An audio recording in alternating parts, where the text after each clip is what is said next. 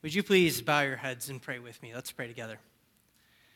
Lord Jesus, we give you thanks that tonight we begin this Lenten journey with you. That this evening is really a time to take stock, to be reminded of who you are, of what it means to follow you, and how you are going to accomplish our salvation. And so, Lord, as we open your word together, as we take some time to reflect upon those questions, Lord, we ask that you would give us eyes to see, ears to hear, minds to understand, and open hearts to receive the word that you have for us. And Lord, I pray that the words of my lips and the meditation of my heart would be pleasing in your sight, O God, who is indeed our rock and our Redeemer. Amen. One of the reasons that I love the Lenten season is because it really is a time to take a closer look at Jesus, to specifically look at those final days of life, because it's as he approaches those final days of life that we see in beautiful color just who exactly he is and why he came. In fact, I think it's appropriate that we're looking at Luke chapter 9, that passage that was just read a few moments ago, because honestly, Luke chapter 9, although it's not the numerical center of Luke's gospel, it is the thematic center of his gospel. If all you had was Luke 9, you would actually get a pretty good glimpse of who Jesus is, what it means to follow him, and how he accomplishes the work that he set out to do. And so tonight I want us to take a closer look at that story together. So if you have your Bibles, I want to encourage you to open up with me to Luke chapter 9. And you can also grab the Pew Bible that's in front of you and open up there as well. Specifically, we are going to be taking a look at Luke chapter 9, beginning in verse 18. Because what we see in this passage is, number one, who Jesus is, number two, what it means to follow him, and number three, how he accomplishes what he set out to do. Luke 9:18 really begins with Jesus asking a question. The question is this: who do the crowds say that I am? See, up to this point, Jesus has been doing his public ministry. It's been so far a fairly successful one, but not uncontested. He has been preaching and teaching. He's been healing illnesses, casting out demons. And he wants to know from his closest followers, the ones who've been paying attention, he wants to know, so who do the crowds now say that I am? There's some interesting responses. They say John the Baptist. Others say Elijah. Still others, one of the prophets of long ago has come back to life. It's kind of interesting that these are the different ways that people were trying to make sense of Jesus, because of the fact that his ministry up to this point, while amazing and awe-inspiring, is also a little bit confusing. People are trying to figure out, how is it that he's able to do the miracles that he's doing it? Where does he get the wisdom that he has to preach and teach, the kind of authority that he has? What we see is in Jesus' day, people were just as confused about who Jesus is as many people are today. That if you ask people who Jesus was, people of all various different religions and philosophies will give you all kinds of different answers. They have some people saying, well, he was just kind of a good teacher, a first century rabbi. Other people will say that he was a brilliant philosopher. Others will say that he was a radical and a revolutionary. What I find fascinating is, even if you ask people of the other world's religions, what do they think about Jesus, they all try to find some way from their own religious framework to make sense of him. I've talked to many rabbis who've looked at Jesus and said, well, he was just a really wise rabbi, kind of ahead of his time. I've talked with Muslims who said that, well, he was a prophet. I've talked with Hindus who said that he's some sort of incarnation of Vishnu. Everybody tries to fit Jesus into their own box, and yet none of those labels really seem to quite work, not when you really take a closer look at him. He doesn't quite fit in everybody's box. And so Jesus then asks his disciples a second question. Again, these are the people who are paying the most attention to him. He said, you guys know me pretty well. You've been paying the closest attention to who I am. And so I want to know, who do you say that I am? And Peter gives this incredible response. He says that you are God's Messiah. That title, Messiah, means anointed one. Because you see, throughout the Old Testament scriptures, there were these promises from God. Promises that there would be someone who would come who would be God's anointed with his own spirit, with his power and authority. When this term Messiah was used, this idea of anointing is something that applied to kings and to priests. And throughout the Old Testament, we get these whispers of a greater king to come, of a priest unlike any other, one who not only would bring a message from God, but who himself would be the message. God himself setting up residence in our world, God's Messiah, God's anointed one. And right here in Peter's response, we finally begin to see who Jesus actually is. He's not just some brilliant philosopher, not just some good rabbi, not just another guru dispensing some kind of message and leaving it up to us to figure out what we do with it. No, what Peter is saying and what Jesus affirms in this moment is Peter is saying, you are not just another messenger, you are the message.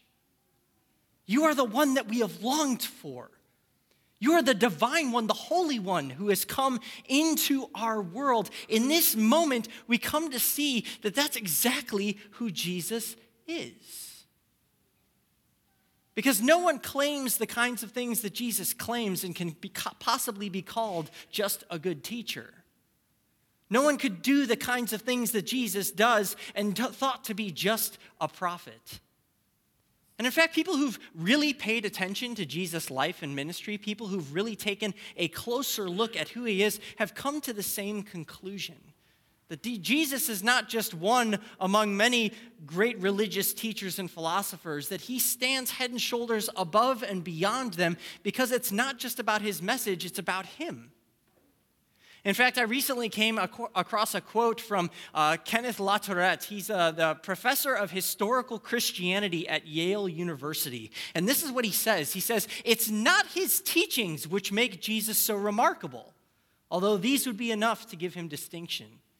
It is a combination of the teachings with the man himself. The two cannot be separated.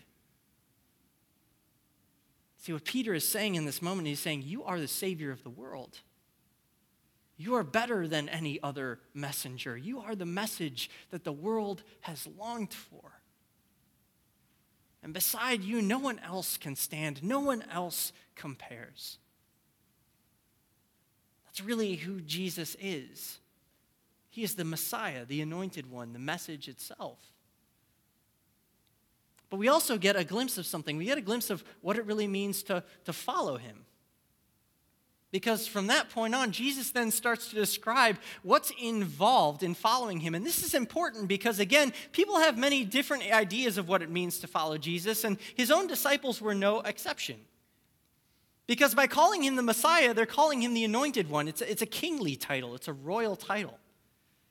And I have to imagine that for Peter and for many of the other disciples, they had certain notions of what it meant to be a follower of the one true king. That if we actually look at the rest of the gospel accounts, we see that kind of what they seemed to think Jesus was all about was that he would be a king kind of like King David. A mighty king, a ruling king, a warrior king, a king who would conquer his enemies. I mean, at this time, Jesus and his people were basically subjects of the Roman Empire. They suffered under the oppression of Caesar. And by calling him Messiah, Peter probably thought, you're the one who's going to deliver us. You're the one who's going to raise up an army and kick them out. And what it means to be your disciples, well, that means that we're going to get some of that glory too. In fact, if you look at the disciples throughout Jesus' ministry, they're constantly jockeying for position. They're constantly asking him, so who's going to get to sit at your right and left hand? And whenever they encounter some people who are kind of cursing Jesus or rejecting Jesus, they're like, hey, so should we call down fire on these guys? I mean, should we start to wield some of that divine power, some of that divine authority?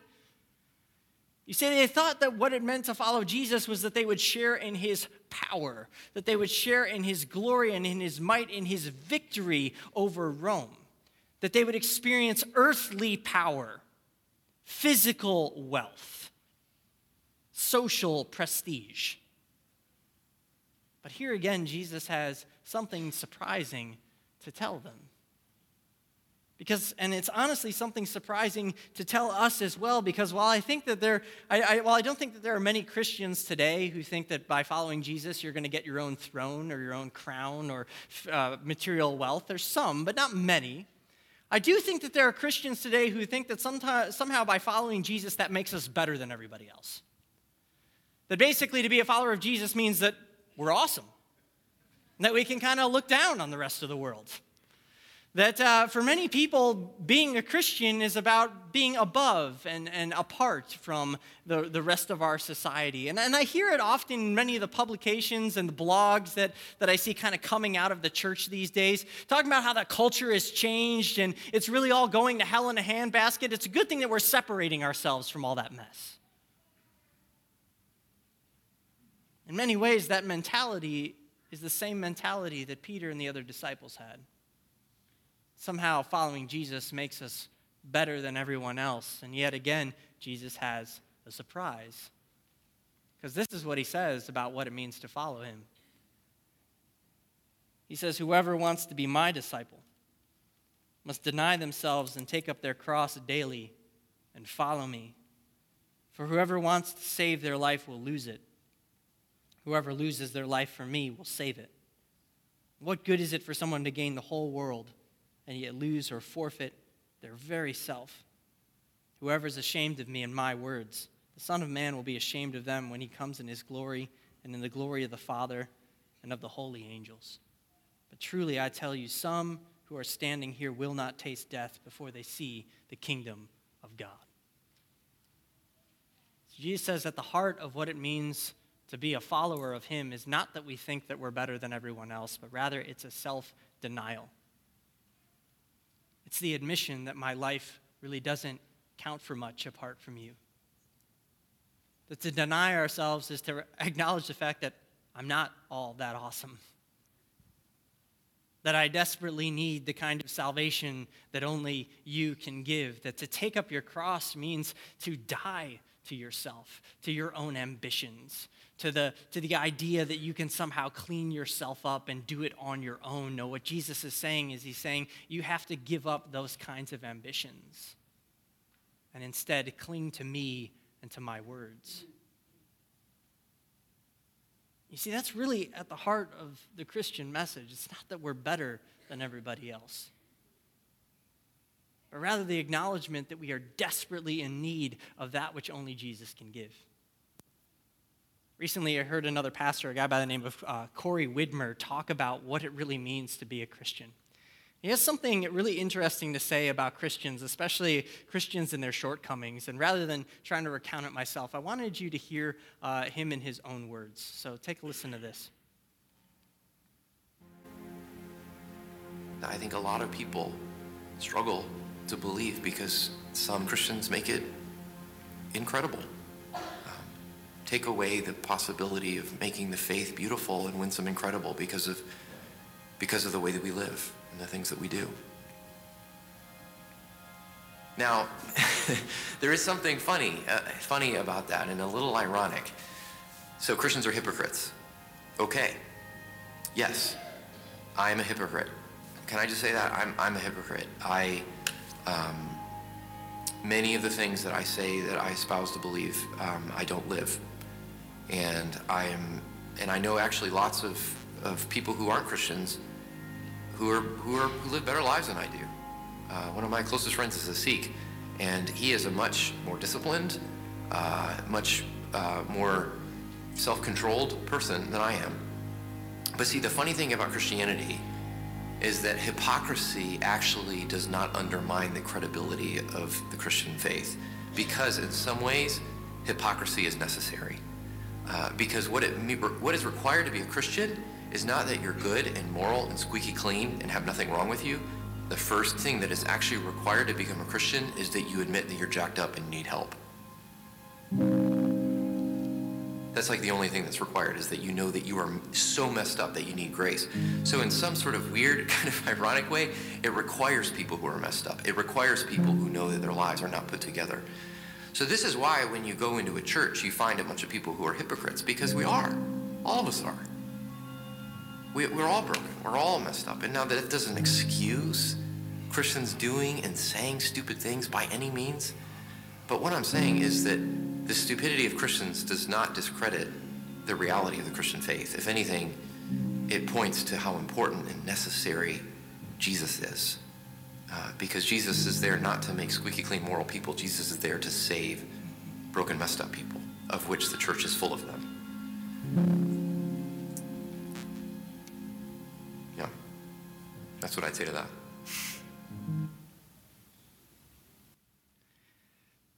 To be a Christian, to be a follower of Jesus, is really to lay our crowns at his feet. To acknowledge that we're not squeaky clean, that we're not perfect, and that we desperately need his grace. And so if you're following Jesus because it somehow makes you feel better than others, if you're following Jesus so that you can just get his stuff, his wisdom, his power, you're following him for all the wrong reasons. This mark that we bear on our foreheads tonight is not a sign of our superiority, but rather is a reminder of the fact that all of us have fallen short of the glory of God. That every single one of us, compared to his perfection, is nothing, is simply dust. Jesus says that's really what it means to follow him, to lay down our lives at his feet, to cling to his words, and to not be ashamed of them. The question is, how does Jesus accomplish this? How does Jesus give us the forgiveness that we long for? How does Jesus go about making people who are so wrong right with God? How is it that he takes us who are nothing but dust and promise us new life? Well, again, I think Luke chapter 9 has a beautiful answer. Because as we turn to the end of this passage in verse 51, we read these words. It says that as the time approached for him to be taken up to heaven, Jesus resolutely set out for Jerusalem. One of the things that I find so interesting about this passage is that it's actually hard to translate what Luke is trying to say here. In our passage, when we read it earlier this evening, it's the way the NIV translates it is Jesus resolutely set out for Jerusalem. But literally what the Greek says is that Jesus set his face toward Jerusalem. That he steeled his countenance toward this city. It means that Jesus looked to Jerusalem and didn't look back, didn't look anywhere else. That this is the sole focus, the one drive, the single priority that he had in life was to go there. Why? So that he could be rejected. So that he could be beaten and cast out. So that he could be nailed to a cross and die. But more than that, so that on the third day he would rise again. You see, his miracles were great. His teaching, yes, wise. The morality that he called for, perfect. But all of those things were not the primary reason he came. His one priority was to go and to take our place. To die the death that we should have died, even though he was perfect, living the life that we should have lived. Because through that act, we would receive forgiveness and new life. He took our place so that we might be welcomed in to the presence of God. This past weekend on Sunday morning, we talked about priorities. We talked about how priorities reveal a lot about a person. This is Jesus' one priority. That above all, he came in love so that we might live. That's really what it means to be a Christian. That's really the heart of the gospel message. I love how Pastor Tim Keller put it. He said that the Christian gospel is that I am so flawed that Jesus had to die for me, yet I am so loved and valued that Jesus was glad to die for me. This leads to deep humility and deep confidence at the same time. It undermines both swaggering and sniveling. I cannot feel superior to anyone, and yet I have nothing to prove to anyone. I do not think more of myself or less of myself. Instead, I think of myself less, for Jesus has become my everything. Because it's in Jesus that people made of dust, destined to return to dust, suddenly are given the gift of new life. So while we may come here tonight on this Ash Wednesday in an attitude of repentance, acknowledging the ways that we have fallen short, we receive the mark of the cross as a promise and a sign that though we are dust, God promises that just as Jesus was raised to new life by the glory of the Father, so too we may walk in newness of life. Our invitation this Lenten season is to once more look at the one who paid everything for you, to behold him not as we would wish him to be, but as he is. Because it's in that moment that we will see his love in all of its beauty, all of its glory, and receive the hope that lasts for eternity. It's in the name of Jesus Christ, the one who set his face toward Jerusalem that we might live, that we say, Amen.